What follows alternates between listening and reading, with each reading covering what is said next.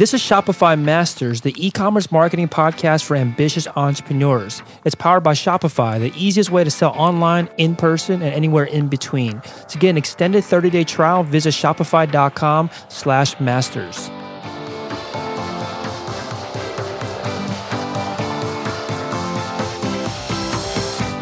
Hey entrepreneurs, my name is Felix and I'm the host of the Shopify Masters podcast.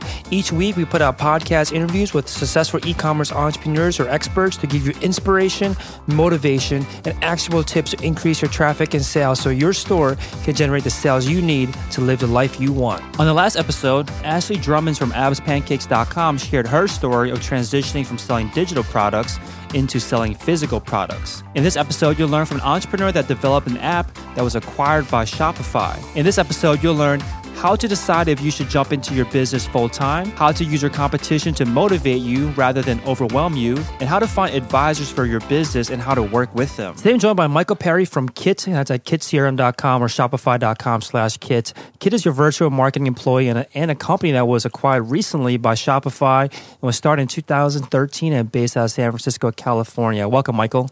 Thank you for having me, Felix. Extremely excited to be here. Yeah, so this episode is going to be a bit different because you obviously are an entrepreneur. You started a business and had a great exit, but in a different industry than what most of the listeners might be in. But I think there's a lot of lessons here that can be applicable, and there's a lot of overlaps here. So you are obviously the founder of Kit, which was recently acquired by Shopify.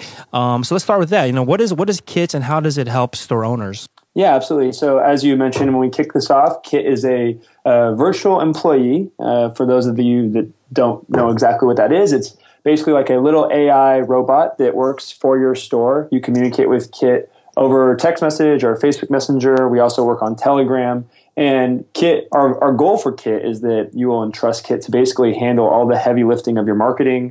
So Kit is incredibly smart, capable to do Facebook ads, Instagram ads, email marketing, send thank you emails to your customers, update your Facebook page. And then we actually recently launched a program where developers can build apps that Kit can use. So if you have a Yotpo account or you use Bold's product discounts app, our New Leaf's SEO manager, you can connect those things to Kit, and Kit is able to use those marketing apps for you as well. So we'd like to believe that Kit is, for a lot of Shopify merchants, their very first hire, their very first employee on their team that helps them, manage and sell their business, their products on Facebook. No, very cool. So where did this idea come from? How did you come up with the value that Kit provides? Yeah. So we started, like a lot of startups, as like a software company that built a platform that people could log into. We were really seeing a large opportunity with small business owners that were not using Facebook or leveraging Facebook to drive more sales or effectively use Facebook's ad platform. And it really was because it's such a complicated product that we really started just thinking, how can we build a Facebook ad builder that took, really complex 20 steps down to 3 basic steps. And, we had hundreds and hundreds and hundreds of phone calls with Shopify merchants and small business owners and really realized what the problem was. And we were trying to solve a problem to build software for people to better market their products. But it was this constant reality that for people who are selling on Shopify, majority of them are trying to run their business by themselves. And it wasn't that they weren't comfortable with using software. Actually, a lot of them were very tech savvy. It's that they just didn't have the time to do it. They're trying to do customer support or inventory management or make the products, do customer loyalty, handle the logistics. Their day is so filled that for some reason marketing continued to fall down to the bottom of the task list. And we thought, how could we scale our operations? I mean, really what they wanted was somebody to do the marketing for them. And we took this very courageous, ambitious step to try to build a person that could work for them and help them, handle a lot of these items on their to-do list. And that's really where we got started in the summer of actually 2014, a year after we launched. And, that fall launched Kit, the person, and we like to think we stopped being a software company and became more of a human company at that point. Very cool. So this, Kit isn't your first, stab at entrepreneurship, right? Tell us a little bit more about your background, like how you started down this path of starting businesses. Yeah. Actually right before Kit, I ran another startup in the software space. I did a mobile loyalty app for small business owners. to basically turn, your traditional punch card into a loyalty card digitized on your phone. I've always had this deep, rich passion for small businesses because I grew up working in small family businesses. When I was 7, 8 years old, my uncle ran a video store. I used to work for him on the weekends, being a video stock boy. He eventually opened up a jewelry store. I worked for him as, again, on the weekends, sweeping the store, selling products, wiping down countertops, restocking inventory. It was a jewelry and coin store. So I worked with him for a long time. And then actually my father ran a car dealership, and I went and worked for him selling cars for a long time. And while I was in college, I built my first website. It was a photo sharing site that was a pretty cool site, but, just didn't really go far. And that really opened my eyes to, what does it take to be an entrepreneur? And the first thing is that you have to be really excited about what you're making. The second thing is you have to really, be deeply passionate about the problem that you're trying to solve. And I wasn't really passionate about the art world. And I realized that I was incredibly passionate about the small business, family business world. And I wanted to enter that arena. And that's how I started my first loyalty company that, didn't do well. And that's how I started Kit. And that seemed to work out for me. So I've been a full-time entrepreneur for almost about 8 years. And I feel like I've been a lifetime entrepreneur since I was 7, 8 years old. Yeah, so this is something you shared with me over email. Hopefully you're okay with me saying this on the air too. If it doesn't, we'll cut this part out anyway. But you mentioned that you quit your job, you sold your car, you maxed out your credit cards to try to get this company's loyalty company off the ground. Yep. What made you feel comfortable with all of those steps? Because I think this is a stage that I've been thinking about been talking to a lot of entrepreneurs about them and thinking about a lot, which is about where you've kind of reached a crossroads, right? Where you have to decide, should you go all in? Should you, be safer? Should you, just put one foot in the door, or should you go back, retreat and take the safe route? Like, what was going through your mind at the time when you made this decision? Yeah, it's not something that happened overnight, right? Like, I vacillated a long time, and I just want to preference that, like, it's not for everybody, right? I think a lot of people will hear this next segment and think, like, I'm going to do that, and it really is not for everyone. There's a lot of sacrifice and, high gamble, high reward kind of plays that, when you sell your car and liquidate every single thing you have and max out credit cards to start your business, you have to be prepared with the consequences, right? And for me, it was just a stage where I was working every night and working every single weekend. And, there's a saying that there's no such thing as a halfway crook. Either you steal or you don't steal. And for me, I just badly wanted to be an entrepreneur. I just felt like it was in my DNA. My grandfather ran a carpet business. My uncle, I just came from this family of men who kind of forged their own path. And I just badly wanted to see if I could make it. I badly wanted to chase my dream and, really take this approach that you only have one life. And, if that means I walk away with nothing, then I walk away with nothing. I certainly did not do it for an economic win. I really did it because that's where my heart wanted me to go. And it was not easy. And, I feel very fortunate to be in the position that I'm at today that, raised venture capital and sold my business and all that kind of stuff. I mean, that certainly makes the gamble, feel great, but it also doesn't necessarily mean that it was the sole reason why it feels great, right? Like, I would have done it and continued to do it with or without the win. I'm just feeling very fortunate that there was a financial win there.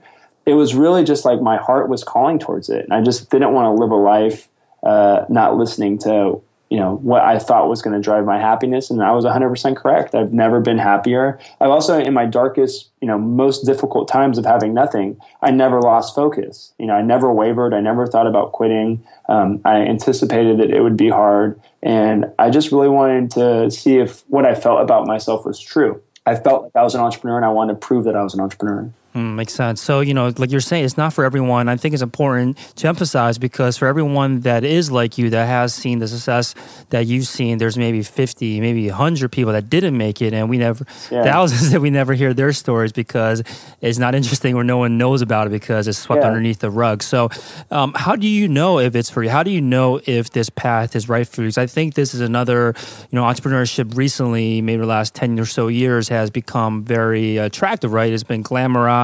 There's movies about it, the social network, and everyone thinks that you're meant to be an entrepreneur. So how do you know if you are just kind of following that path or you really are or should be an entrepreneur? Well, I mean, first and foremost, like you're going to find out very quickly, right? It's so hard to make it that you're going to turn back really quickly, right? And the way that I look at entrepreneurship is like Christopher Columbus. He left Spain, right?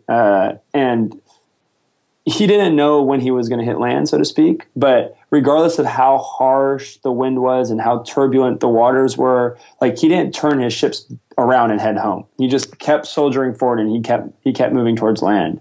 And I think that along the way, most entrepreneurs or most people who believe that they want to be entrepreneurs because they get into it for this very romanticized reason, when the seas get really, really rough and you have a hole in your boat and the boat is sinking and people are jumping overboard, that's oftentimes, people say, what, this is just not for me. They want to enjoy their nights. They want to enjoy their weekends. They want some comfort. They want some consistency. And then there's this courageous few, like I have to hit land. Like if I have to get there by myself, if I have to swim, if I have to get on driftwood and float, if I have to capture a whale and ride it to shore, whatever it is, like they are destined to find land.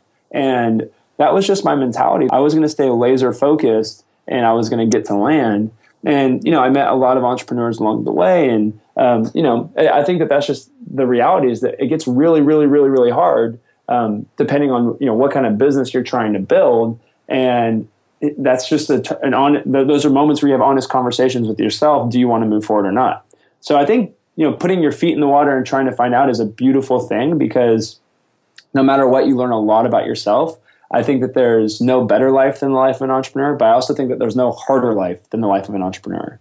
Makes sense. Yeah, I think I agree with you that you really can't know for sure unless you just try it out. So for folks that are thinking about trying it out, either they haven't started anything at all or they have started a business on the side as a side project but haven't really dived into it, how do you prepare for this kind of leap? Maybe not to the same degree that you've done it where you sold your car, maxed your credit cards and everything, but at least put themselves in a place where there are repercussions. Like, how do you prepare for this?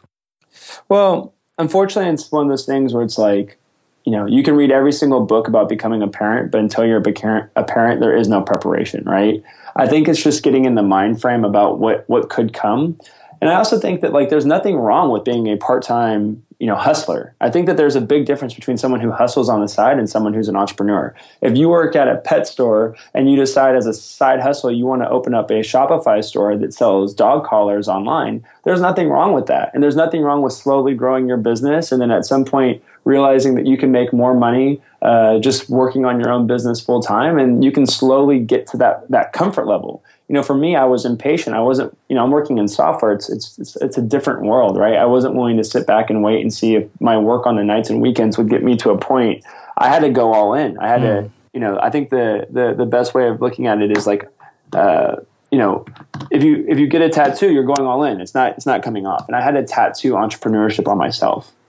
Makes sense. So, I think this next question is going to be applicable for other store owners that might be selling to other businesses in the B2B space. So you mentioned before that small business has been a part of your life from the beginning. You worked in small businesses. Your family was involved in small businesses. What opportunity did you see though that made small business owners a good opportunity to focus on as a customer or to go after as a customer? Well, the reason I went after them as a customer because I felt like it was very relatable to me.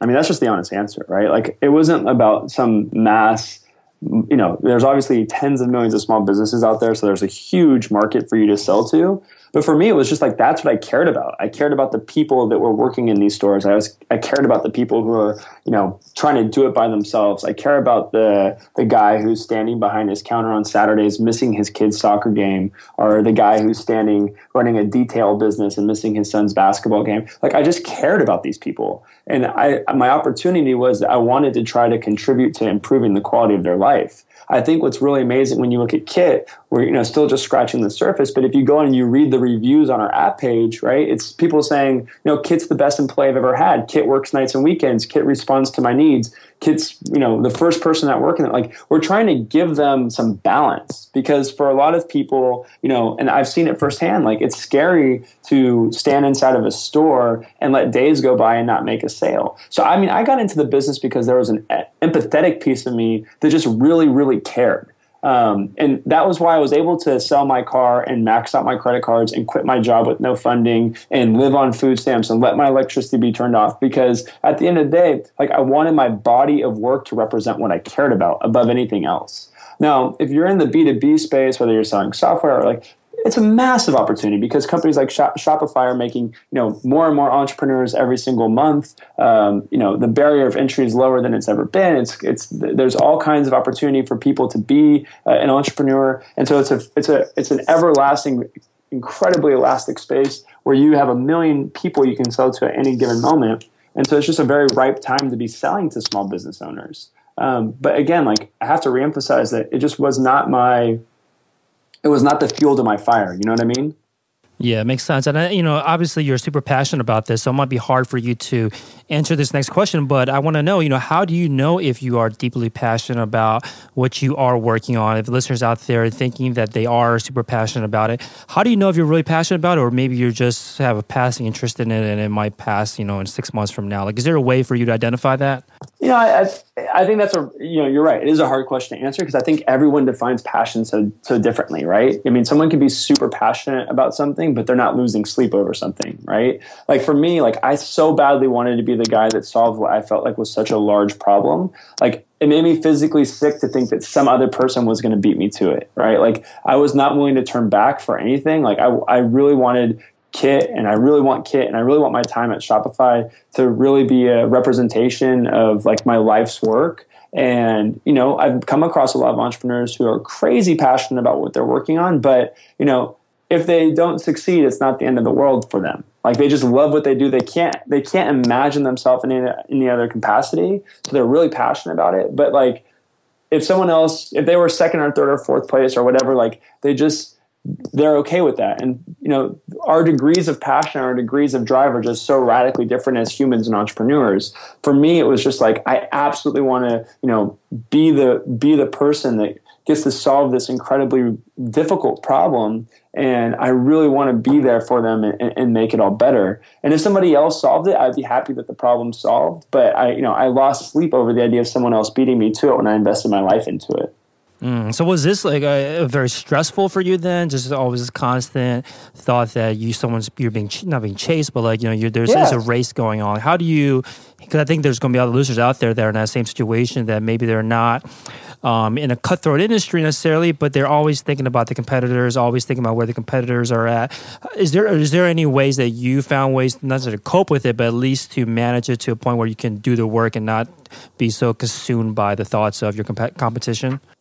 I mean, at some point you kind of realize you have to just stay focused in your own lane and keep moving fast. And you rather be, the guy that's blazing trails than the guy that's following them to some extent. I know it's kind of a harsh way of putting it, but like, it's also like, welcome to the real world, right? Entrepreneurship is a very competitive sport, maybe the most competitive sport in the world. Everyone's looking to try to climb the mountain of success. Everyone's trying to stand on Mount Everest. There's only so much space at the top of the mountain. I think it's just a matter of, are you okay with being, number 2 through number 10? Or are you really fighting hard to be number 1? I mean, those are two really different. You could build a really, really, really nice business being in 4th place, or a really nice business being in 5th place. Mm-hmm. It just is a matter of like that's a big difference between drive and passion.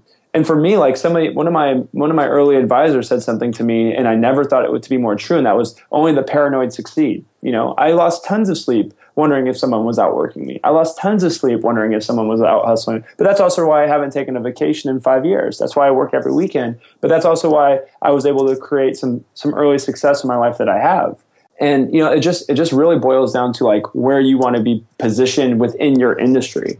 I just really like the same way Shopify is the number one e-commerce, leading e-commerce platform in the world. Like, they're not here for second place. Like, everyone that works there, everyone I meet is like very ambitiously focused on bringing commerce to everyone. And so that just drives a different type of, mentality and work quality that you put into your work. You want to be number one. Makes sense. So was there ever a point during this whole journey, maybe now, maybe never, I don't know, where you realized where you could at least take a breather and like there's a base camp that you could set up along the way up where you can rest and think, okay, now where do we go from here? Or was it just kind of full blast from day one until now? It's kind of just, full throttle.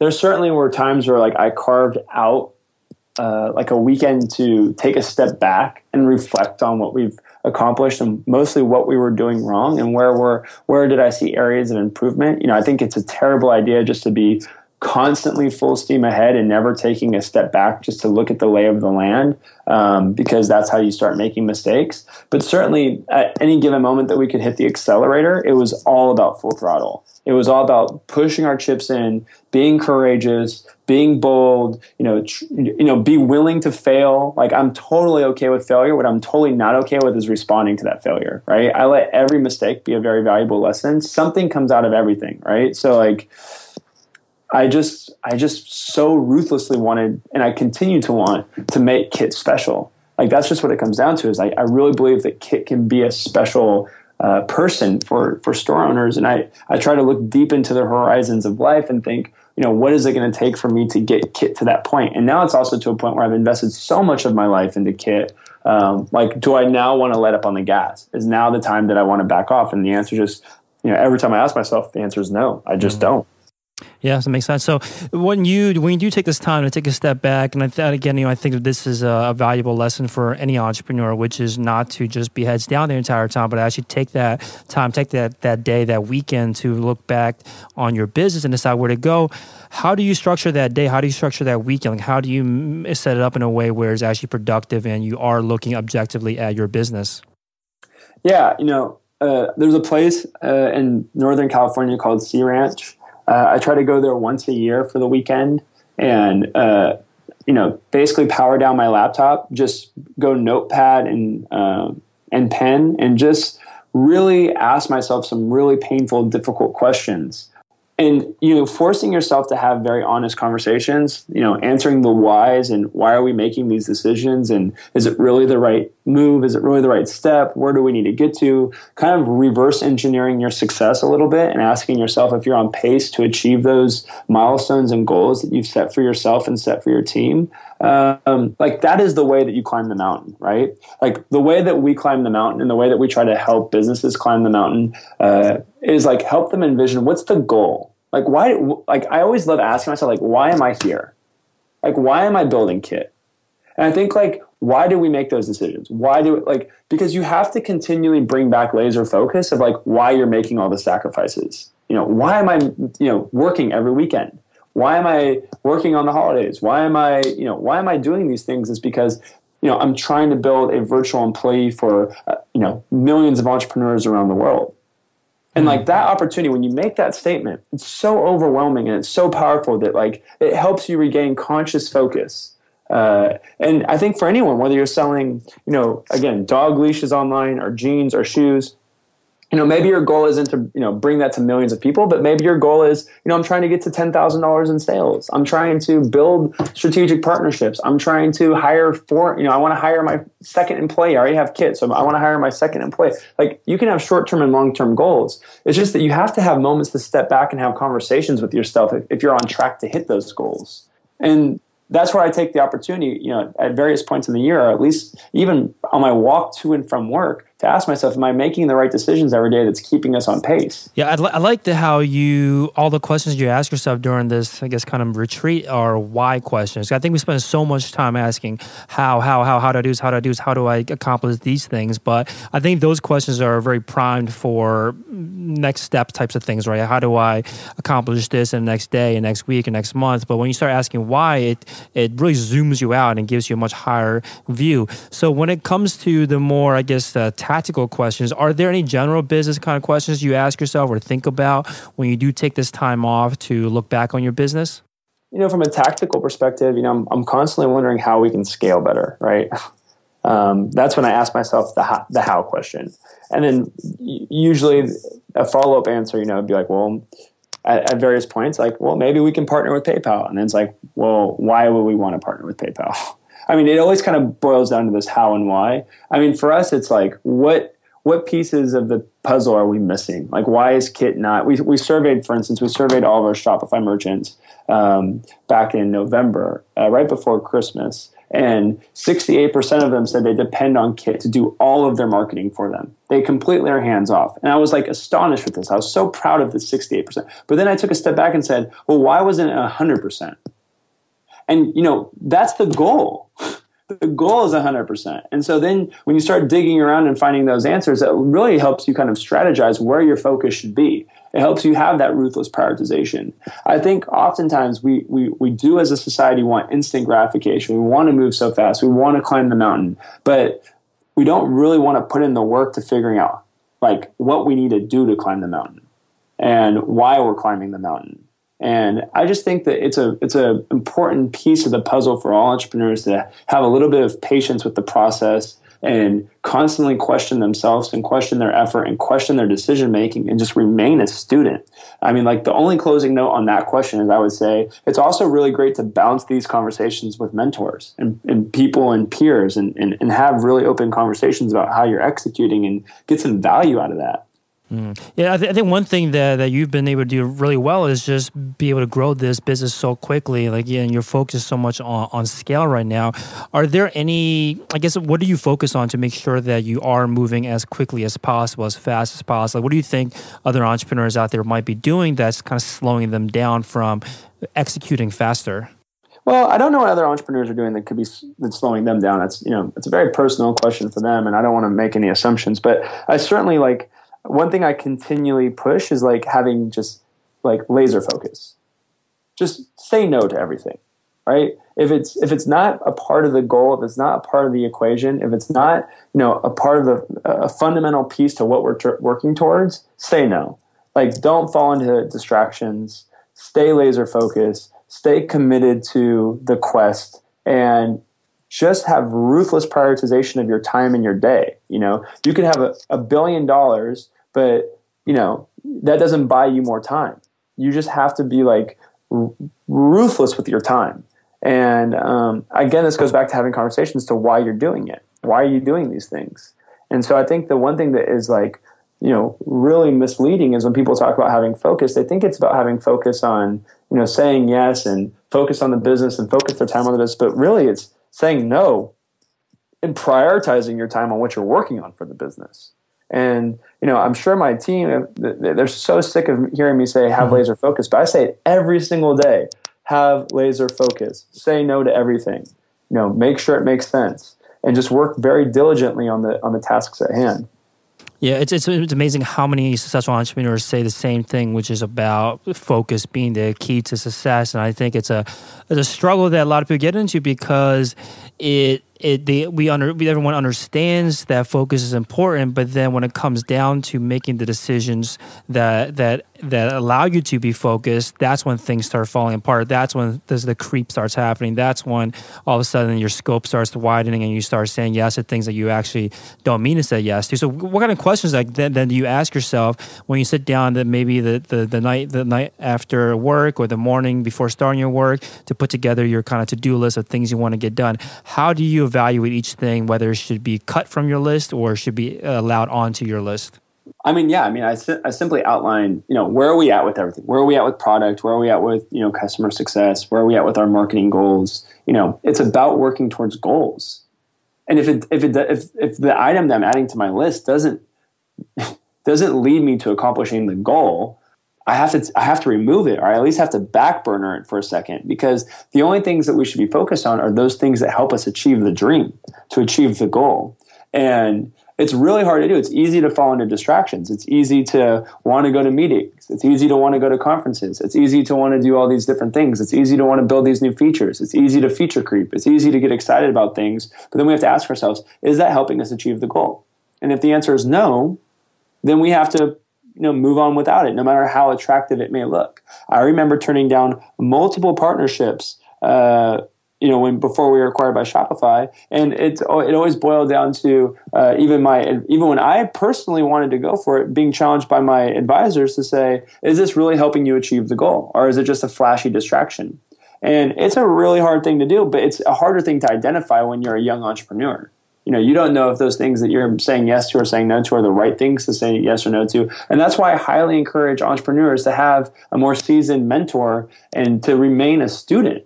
Like, I think the biggest mistake that entrepreneurs make is that they think that they're an expert about their business. And let me take that back. They think they're an expert about their domain. you may know your business and the ins and outs in your business, but someone may have more knowledge about you, about the stage of your business and how to get to the next stage for your business. And I just think it's so valuable to build those relationships and let people kind of coach you and have someone you can conversate with, because they will help align you. They will help you stay focused. It's a big undertaking to expect yourself to have those natural abilities with no life experience to guide you through it. Yeah, I think that's one of the common themes I hear as well from other successful entrepreneurs, is that one of the keys to success is to be humble and not think that you know everything. Because once you start thinking you know everything, that's when you start falling behind. Because someone out there is working like they're not number one and working like they're number two, trying to get to be number one, and that's the person that's going to beat you, or that's the person who's going to be a really strong competitor at the end of the day. So, mentorship I think is really important. This is a topic that I don't think comes up enough on this podcast. I want to talk about a little bit more is how did you find your mentors? How do you even begin the process of, this idea of finding a mentor is definitely a great goal to have, but how do you begin to find somebody that can help you out?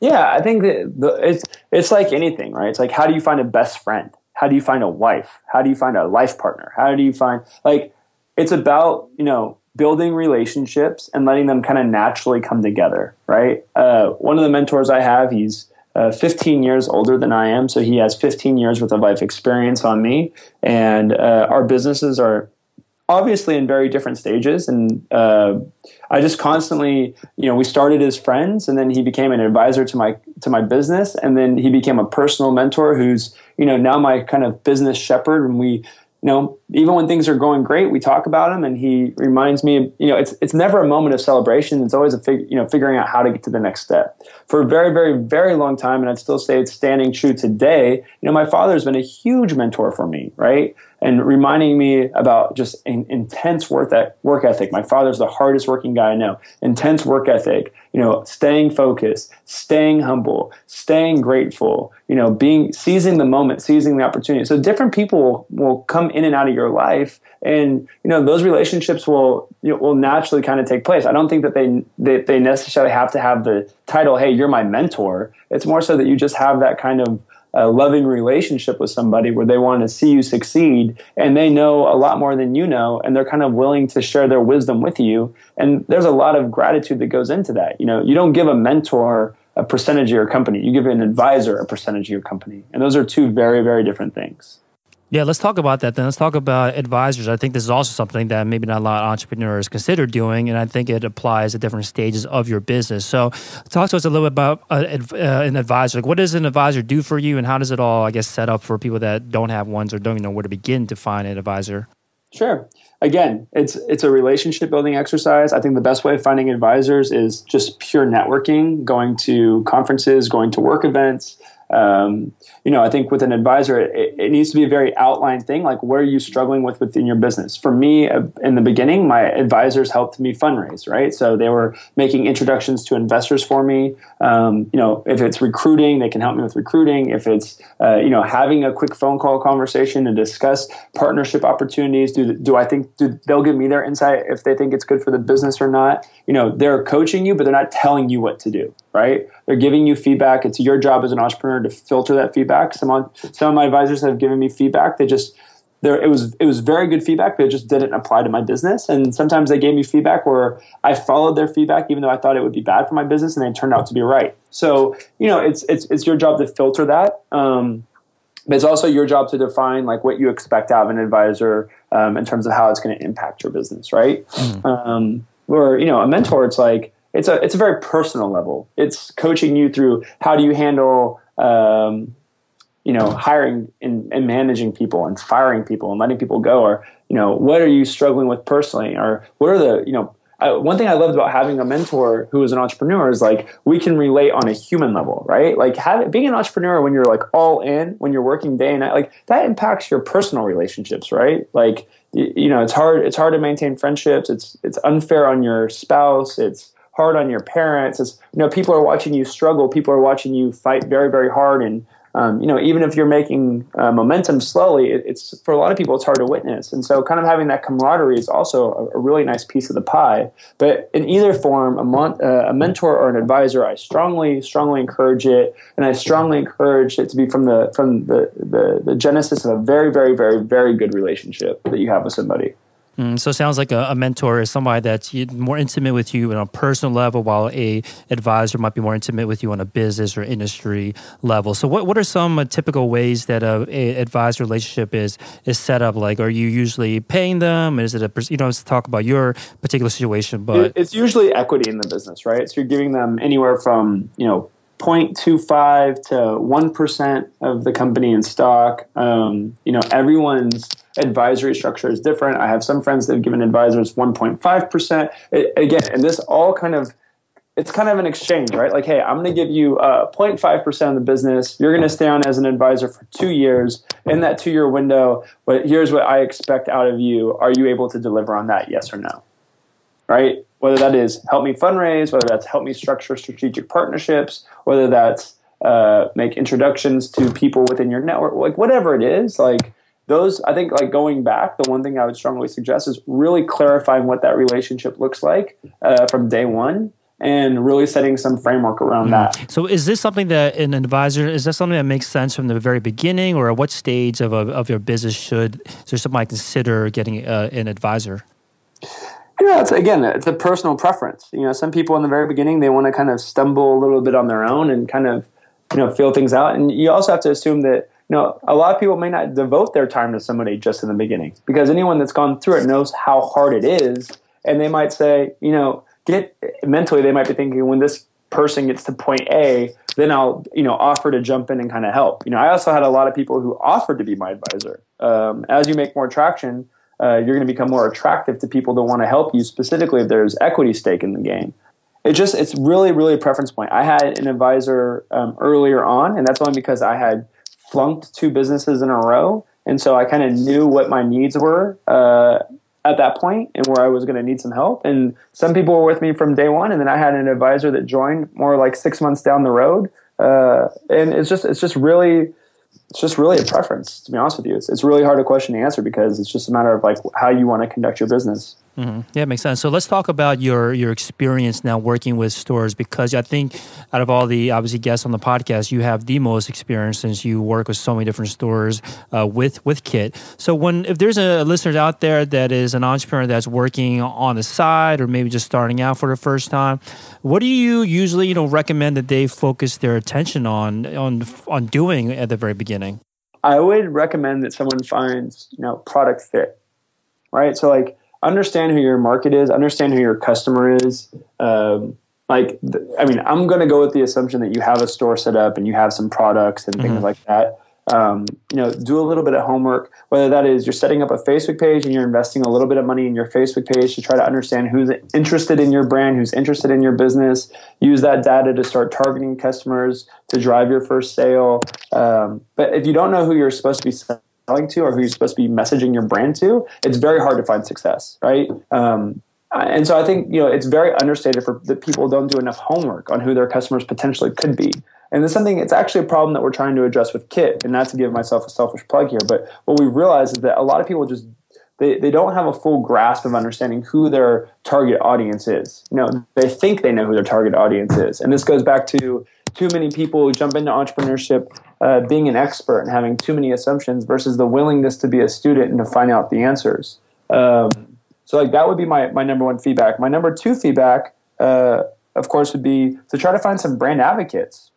Let the people talk about your brand. Maybe it's worth you giving away $100 or $200 worth of merch or product to get some people excited and to give you feedback about what they like or what they don't like.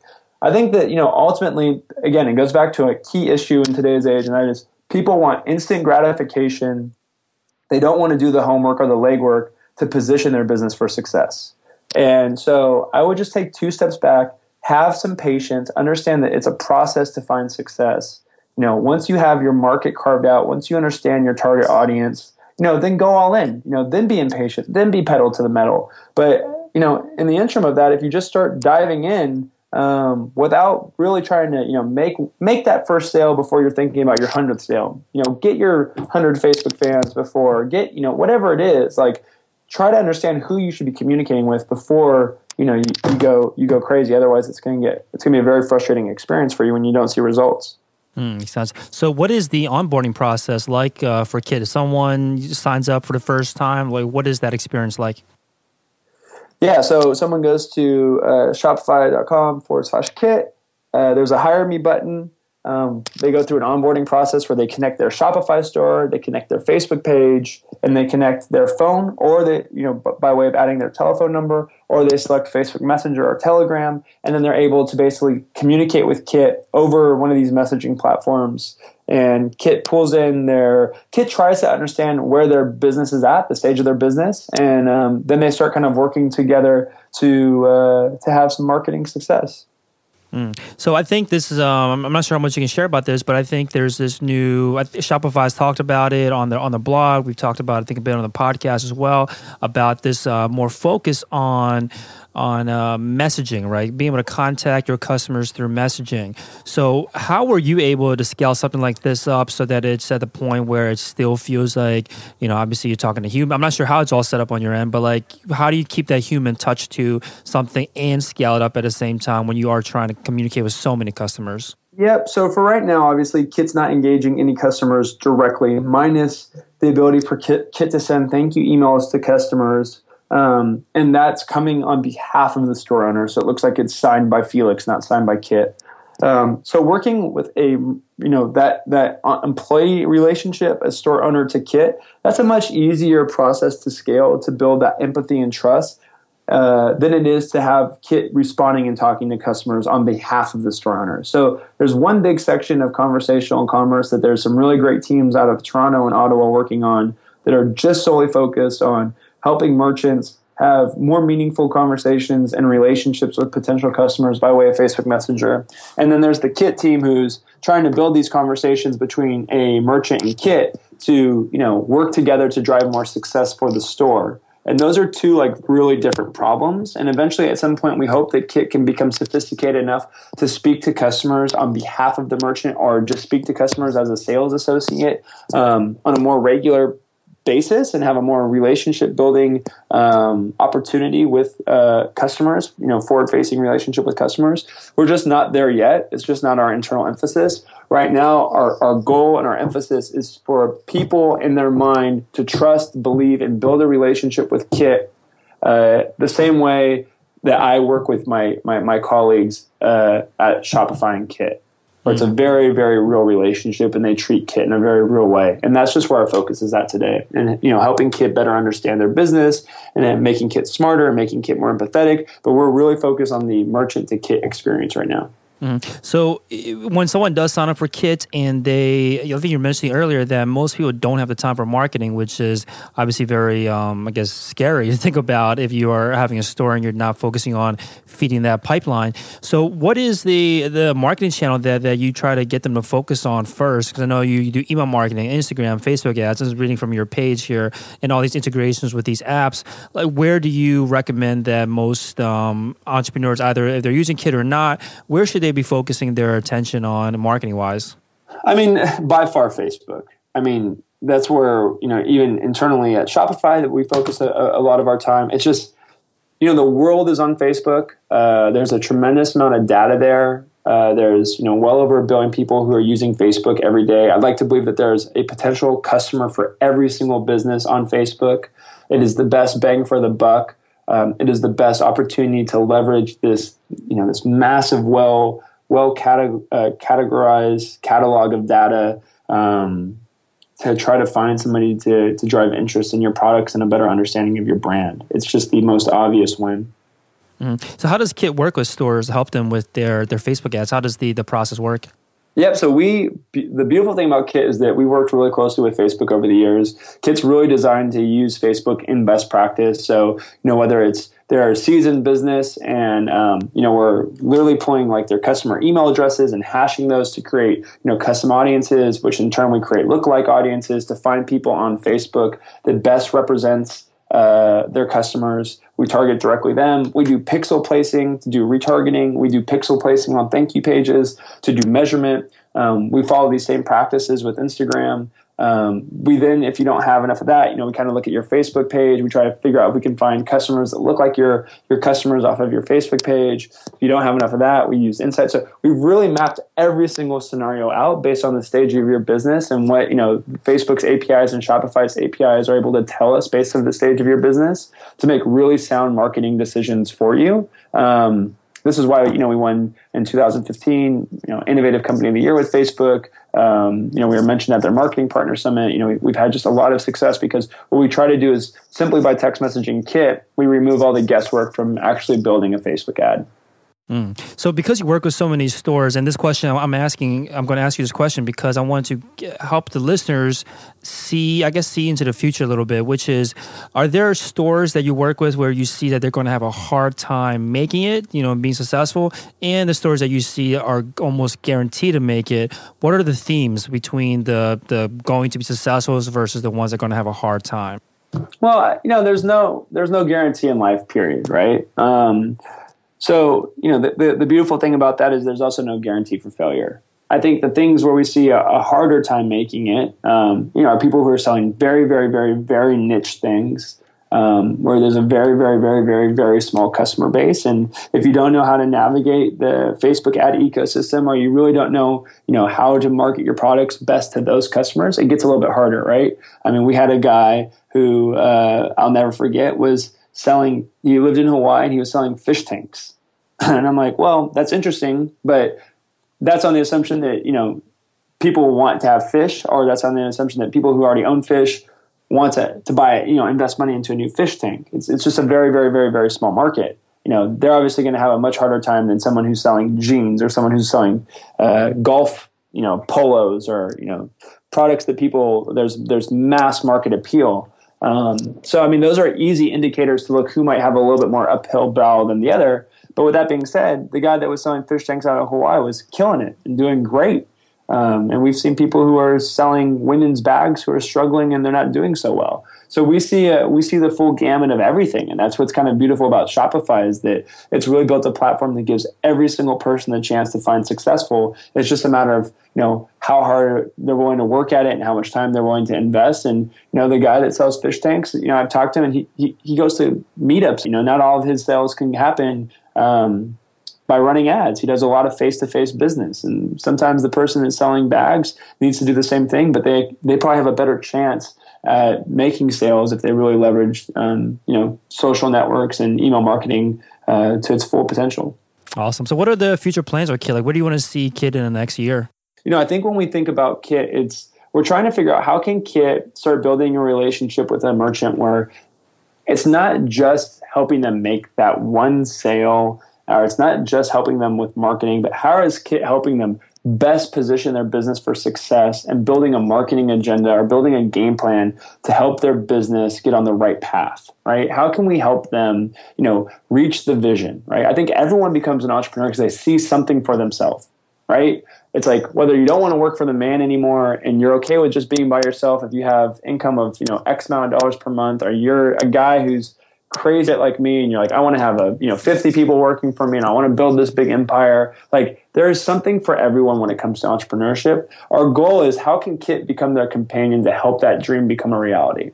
And that's what I want to keep working towards with Kit. As we get millions of people using Kit, it's, are we helping their dreams come true? Are we helping that vision come to life? And that's what we continually strive to work towards every single day at Kit. Awesome. Thanks so much, Michael. So again, Shopify.com/Kit. I really like this tagline here on this page is hire your first employee for just $10 a month. I think it's a great offer you guys are putting out there and a lot of value to just hearing you talk about it. So what's the first thing you recommend a store owner, try out? Once they are ready to sign up for Kit, do they need to have anything prepared? Like how do they approach this setup? Yep. The beautiful thing is that when you sign up for Kit's going to try to assess what's the best next step for you in terms of marketing. And so Kit will actually proactively message you and ask you if it's okay to move forth with this marketing activity. And you simply have to say yes or no. Awesome. Thanks again so much, Michael. Thank you, Felix. It was really a pleasure. Thank you for having me. Thanks for listening to Shopify Masters, the e-commerce marketing podcast for ambitious entrepreneurs. To start your store today, visit shopify.com/masters to claim your extended 30-day free trial.